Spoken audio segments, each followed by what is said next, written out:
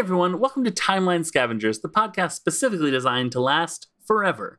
I'm James Anderson, one of your hosts. And I'm Colin Parker, your other host. On this show, we're going through the MCU in historical order, scene by scene, until the end of time. Time.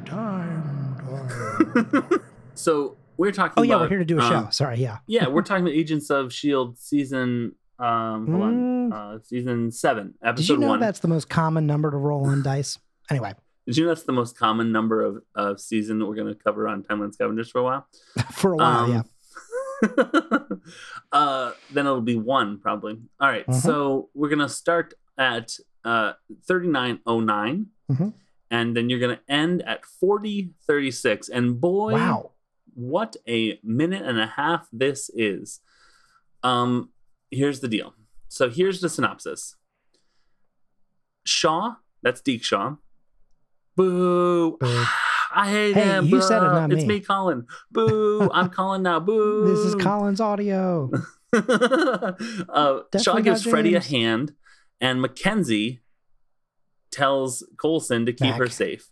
While he and Shaw... Hang on, real quick. I got to say, it is so weird how this wiki does exactly what Wikipedia does, which is like occasionally use a full name, sometimes use a nickname, and then sometimes just use their last name to like quote unquote change up how often they say something. But like if a character never goes by Mackenzie, why would you ever name him like in the article? Just say Beck. Right. And it's like the episode that came out just a couple of days before we recorded this, which by the way, today is December 7th, 2021. We had an episode that came out within the last like 7 days where we said out loud, like you said the words out loud, sorry, Phil, and you went, you didn't like how that sounded. You're like, that just does not sound right. And that's exactly what it is. It's like so weird. Like no one calls him Phil. Like Phil Coulson maybe, but it's Coulson. So anyway, sorry. Mackenzie is better than Alfonso. God, no, that's so true. If they ever write Alfonso does this, I'll be like, you stop that right now, Marvel Wiki. You MCU Wiki. MCU, stop that right now. All right, so Mackenzie tells Coulson to keep her safe while he and Shaw get Freddie out of there. Coulson then tells a critically injured mysterious woman that he'll be right with her, then goes into the ensuing fight to give Johnson a hand. As Johnson is about to be killed, Coulson punches Luke, sending him flying into the stove. Johnson uses a makeshift bat to send Abel flying into the party, where many officers surround him, seeing if he's okay. Colin. James. Here's something I did. I have a blow-by-blow breakdown of the fight scene that happens. Okay. It's a lot. I'm going to read it. It's not that much. All right. The fight starts with Daisy beating up on both of them, but then they pin her against a wall and are about to hit her when Coulson grabs the arm that Luke has cocked back to hit her and throws him into what appeared to me to be an old dishwasher, maybe? Possibly an oven with a stove that was covered. He threw them into another person? Sorry, that's probably not funny. He said an old and dishwasher. That guy could not get away fast enough. He's like, I'm so old. All right. Abel is still choking Daisy, but with Luke gone, she throws him off. Luke tries to hit Coulson with a pot, and he punches it, remembering that he's kind of a robot now. Luke raises the pot above his head, and Coulson punches him in the gut, swings for his head, but Luke ducks. Luke grabs Coulson's head and tries to slam him into a column, but it feels like his own fingers were in the way. Like he has his chin, and he's trying to slam him into a column, but because of the angle, it's not a good hold. You hit your fingers, Yeah, it's like, yeah. I feel that. Coulson tries to attack Luke, and Luke grabs him and puts his face near the stove, which is not on. Presumably, he was going to turn it on or just bang him into the iron of it, I guess. I'm not sure he had thought that one. I'm not sure Luke was really thinking that one out very well. I appreciate your Foley work, by the way. He clicks it on and then single-handedly strikes a match and is like, you stay right there. Is it running? I can't tell. All right, so Daisy is swinging at Abel, but he is blocking her punches with no expression on his face whatsoever. He forgets to smile, remember. Abel backhands her, and she stumbles over to a counter with plated food, which she starts throwing at him. He approaches her as she continues to throw. By this time, she gets to the end of the plated food, and there's just a stack of plates. and she starts throwing those at him. He grabs her by the neck, and even though she struggles and breaks some plates on his head, he headbutts her and then tosses her over a table and onto the floor. Now, I need you to help with the verb on this next one. Coulson breaks off a steam pipe, and he doesn't stab Luke in the face with it, but it's like he punches him in the face with the end of the pipe. Like he it's like it wasn't sharp, it was a blunt right. But what is it called when people, it's like he like basically pistol whips him but with a pipe, kind of, right? Yeah, kind of. Like if you took a pool cue and kind of like pool cued someone in the face with the pool cue. Oh, so he jabs him basically. I guess he jabs him. Yeah, that's true. He doesn't swing, he right, exactly. And it's not jagged, so he's not like stabbing him. But what is it called in fencing when you like, you know, you have parry, which is to block, but what is it to like move forward? Parry, spin, thrust. Okay, I had to think of the Daffy Duck. No, you know what? I'm not going to say that sentence out loud. What was the sentence going to be? James, you know I can't say it, but so and so, like person one thrusts his pipe into obviously you can see where this is going. He's there's going to be some sickos out there that face. are looking, I don't know what. Yeah, there's some sickos out there that are going to try and isolate that audio and like use that, and I can't have that. Yeah, for sure. I can't have that on TikTok. That can't be a sound that goes viral with my voice. If anything goes viral, it will be like something funny that I said, not something like just nasty. You sickos. All right, hang on. I got to delete some stuff. Hold on, what's that? I'm just going to delete 1, 2, 3 TikToks.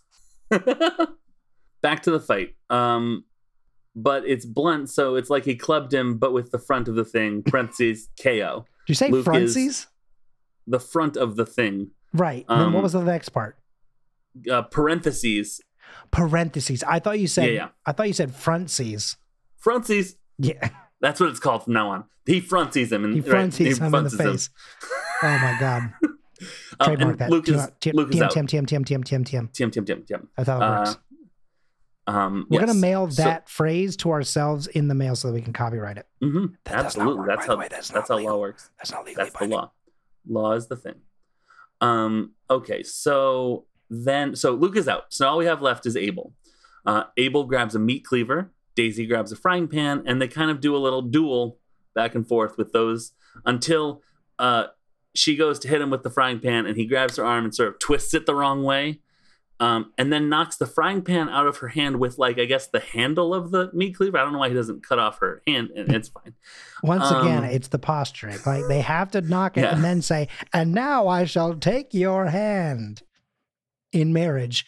Quake, and he gets down. And then here, I was really proud of this. And then he goes to cleave her. Yeah, I got you, James. You're very proud of that one. She dodges one swing of the meat cleaver, but before he can take another, Coulson grabs the arm with the cleaver.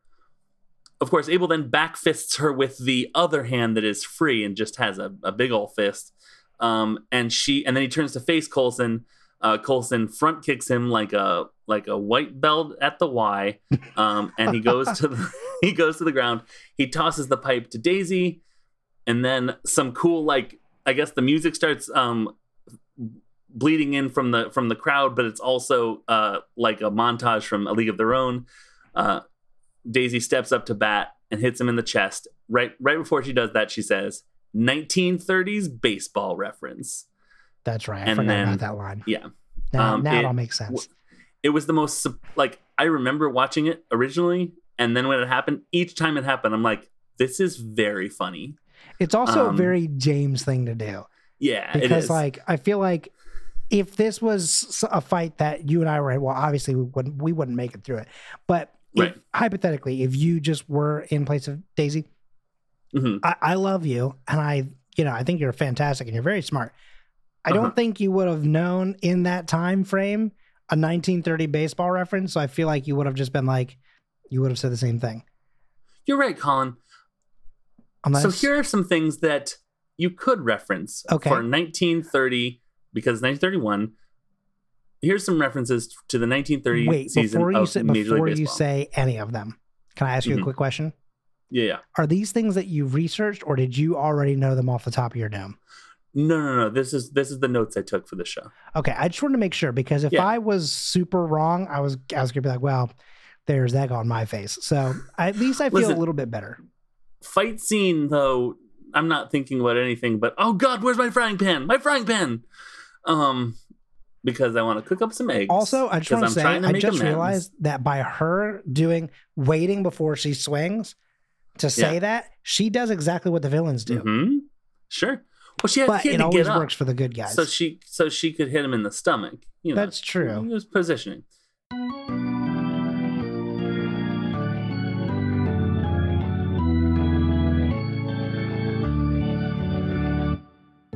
Here are the top people from the American League. A guy named Babe Ruth. Heard of him? He was the top for home runs that year. Lou Gehrig had the most RBIs, and a man named Lefty Grove had the most wins. So he was a pitcher. It's very interesting to me what my sense of time is, because in my head, I thought both Babe Ruth and Lou Gehrig didn't play for another like 10 years. I thought they were both like starting / prime time 1940s. So it's very interesting that they are about 10 years before that, and 10 years before where my mind was. So that's fascinating. Also, I've been to Babe Ruth's house. Cool. I did that on a field trip. You, or? No, I did it on a field trip with school. Don't remember a single thing about it. I do remember. Looks like Lou Gehrig played from 23 to 39. Good Lord, I was way off. And Babe Ruth played from 1914 to 1935. So again, I was very off. Okay. So yeah, I wouldn't have been able to pull that either. So then if you want to do National League, I don't know why you would, but if you did, you could reference Hack Wilson. That's a great name. Hack will. I mean, and that would be a decent. You could make a reference out of that. Yeah. Like, let's see if I can hack it or something. I sure will, son. Okay, so Hack Wilson had the most home runs and RBIs, and then Ray Kramer and Pat Malone were tied for the most number of wins. Hey, James. So those are some 1930s baseball references for you. What's an RBI? That is a run batted in, Colin. That is when you have someone on base and you hit something and the runner gets to score. To be clear, that was not me trying to be a shitty person. That was actually me saying I don't actually know. Yeah. I have watched many baseball games in my life, but only when I've been in the stands. Watching it on TV is so boring to me. So the fact that like I maybe go to a game per year says a lot about how much I actually know about the sport. Well, a fun thing is very little. You want your batting average to be really high, but you want your ERA to be really low because that's your earned run average. You want that. As a pitcher, you want your earned run average to be super duper low. You want to have a small error. Yeah, exactly. A small margin of error. That was a James joke, I feel like. Error. All right.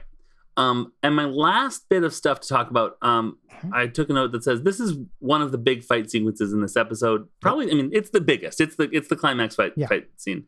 So let's talk about the fight coordinator for this episode. Oh, cool.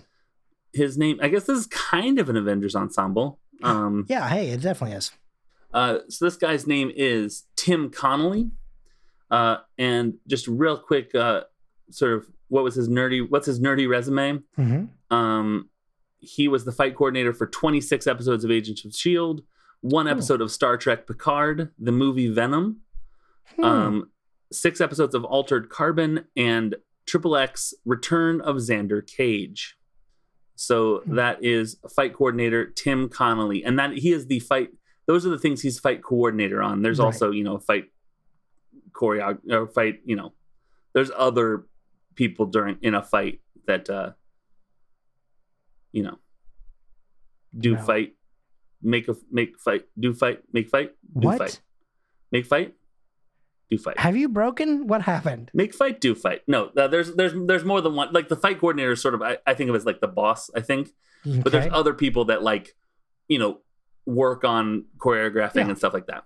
Make fight, do fight. All right. So that brings us to music of 1931. Unless you want to talk about any aspect of the fight, maybe how many times Coulson's move was grab the arm, which was most times. I mean, again, once you're basically a robot and you've got robot strength, Yeah. It's time to start grabbing and overpowering. You know what I'm saying? That grapple. Absolutely. My favorite flavor of juice. Now, I want to say something, but I'm going to say it because this will really incentivize us to get that bonus episode out by the new year. So in our bonus content, I liked how Daniel played Coulson as doing that a bunch of times. Basically being like, I'm going to just take this away. I'm going to hold this steady. We see that in this fight. Wait, the hold steady was there? The hold steady. Craig Finn? I think so. Oh, God. I haven't thought about that band in ages, so now I got to go look it up. Yep. It's Craig Finn. My favorite album by the Hold Steady is called Stay Positive. It's their second album. Dude, yes, that's exactly the one that I was thinking of. Yeah. And it's all because I saw them at... Now, I ain't gonna lie to you. The boys done and messed up. They went off on a tangent and just derailed the entire show. Let's get back on track, shall we? Tangents. Hey, was there a Warped Tour of 1931? If you were seeing Warped Tour in 1931, here's someone you would not see because he was far too damn big. Oh. Our artist this week is Cab Calloway, who was basically the Jay-Z of the time. We've had Cab Calloway on the show, right? Yeah, I mean, that we've mentioned. We had Cab Calloway themselves on the show. What song do we talk about with Cab Calloway? We talked about Minnie the Moocher. Minnie the Moocher, of course. Duh. I'm dumb. Yeah. Anyways, like the Bruno Mars of the time. Basically the Bruno Mars of 1931. Okay, so this Another good reference, James. Thank you. Patting the coffers. All right, so this is a song called Between the Devil and the Deep Blue Sea. Okay. It is a popular song published in 1931. Music by Harold Arlen and lyrics by Ted Koehler. I believe we've seen both of those names before in this segment. It was first recorded by Cab Calloway in 1931, and it was introduced in the 1931 Cotton Club show Rhythmania. It's widely recorded. It's a widely recorded standard.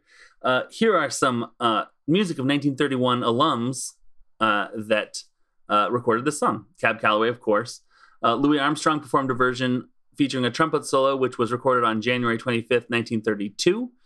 And the Boswell sisters, remember basically I said the Bjork, that if Bjork was a trio, they recorded their version on March 21st, 1932, featuring the Dorsey brothers. So I think that's Tommy Dorsey and Jimmy Dorsey. And then finally, Bing Crosby waited 26 years to record his version in 1957 for the album New Tricks. Old Dog? So that is the song Between the Devil and the Deep Blue Sea, a song which is often referenced in songs that I've listened to. I believe Alkaline Trio references it at least one time. Okay. There's a song on the end of From Here to Infirmary that I think references Devil in the Deep Blue Sea. Anyways, that's going to do it for me for 1931. And for this, the first fight scene, basically, of the series. I mean, like, we had the Thor battle. We had some fights early on, like do you remember when Deke got choked? That fight. But see, like, it's not even really a fight. It's just that's like not a fight. That's what I'm saying. This is a there's a fight. difference between like the little brief scuffle moments and like people running. Yeah. She does like beat up the guy in the alley. That was close. That was pretty close. This is an extended one though. This is the first like full length scene. Yeah, you're right. No one did the classic Marvel wrap your legs around and bring the guy down to the ground move yet, but we're still on the lookout for. You want to know why? It's May's thing. Yeah, that's exactly. You figured it out in a record time, James. I mean, like I was like, listen, because the thing is, it's not that everyone does it. It's always like one character, basically. May, and Black Widow for sure. I feel like there was a. I'm pretty sure Gamora's done it. Gamora, yeah, that's the one. I'm very certain. Elektra, I think, did it too in Daredevil. Oh, did she? Sure. Well, I think so. Oh yeah, sorry, yeah. For a second, I thought you were talking about the movie. I was like, we're not including that, James. Nope. No, you mean in that show? Yeah. Colleen Wing might have done it too. To be honest with you, which I could totally see. Oh God, what was I about to say about Gamora? No, I'm pretty sure she did it to Nebula at one point while they're fighting. Oh, fair. Yeah, fair enough. All right, cool. Yeah. So that is a move that we haven't seen yet, but that we are eagerly anticipating. Mm-hmm. And that is it for me for this episode. Colin, why don't you spin kick us into some social media? I absolutely will. If you'd like to find us as a podcast, you can find us at Timeline Scav. If you'd like to find us as a podcast network, you can find us at Scavengers Net. If you'd like to find us as me, you can find me at Colin M. Parker. If you want to find us as James, where would you find James? Well, Colin, you can't spell us. Mm-hmm. No. You can't spell unabashed James, my Twitter handle, without us. There you go. That's extremely true. And we wouldn't be us without the music of Nick Bramald at NBRAMALD or nickbramaldcomposer.co.uk. And without you, dear listener, there would be no us. So if you are really digging this show and you really love what we do, check out patreon.com/The Scavengers Network. It's a great place to check out all the bonus content from this show and many others here on the network and see what the us is all about.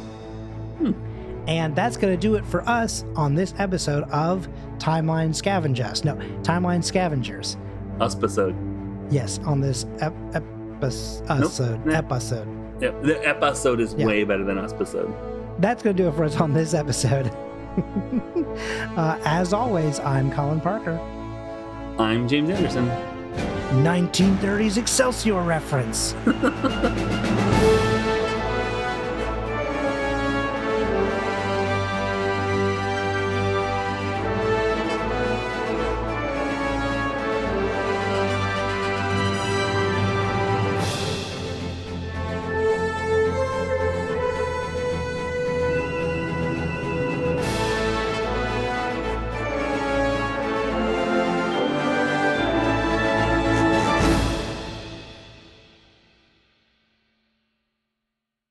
Greetings, Scavengers Network listener. Do not adjust your podcast adjusting apparatus. This message is meant for consumer data. Something adjective is coming to the network, very timestamp needed. On February 17th, 2022, get ready to join. Host names unresolved. As they take you through the Subject unresolved. in the network's newest podcast. Project title unresolved. End transmission. Peace out, cool dudes. The Scavengers Network. Creator-driven, community-focused, treasured content.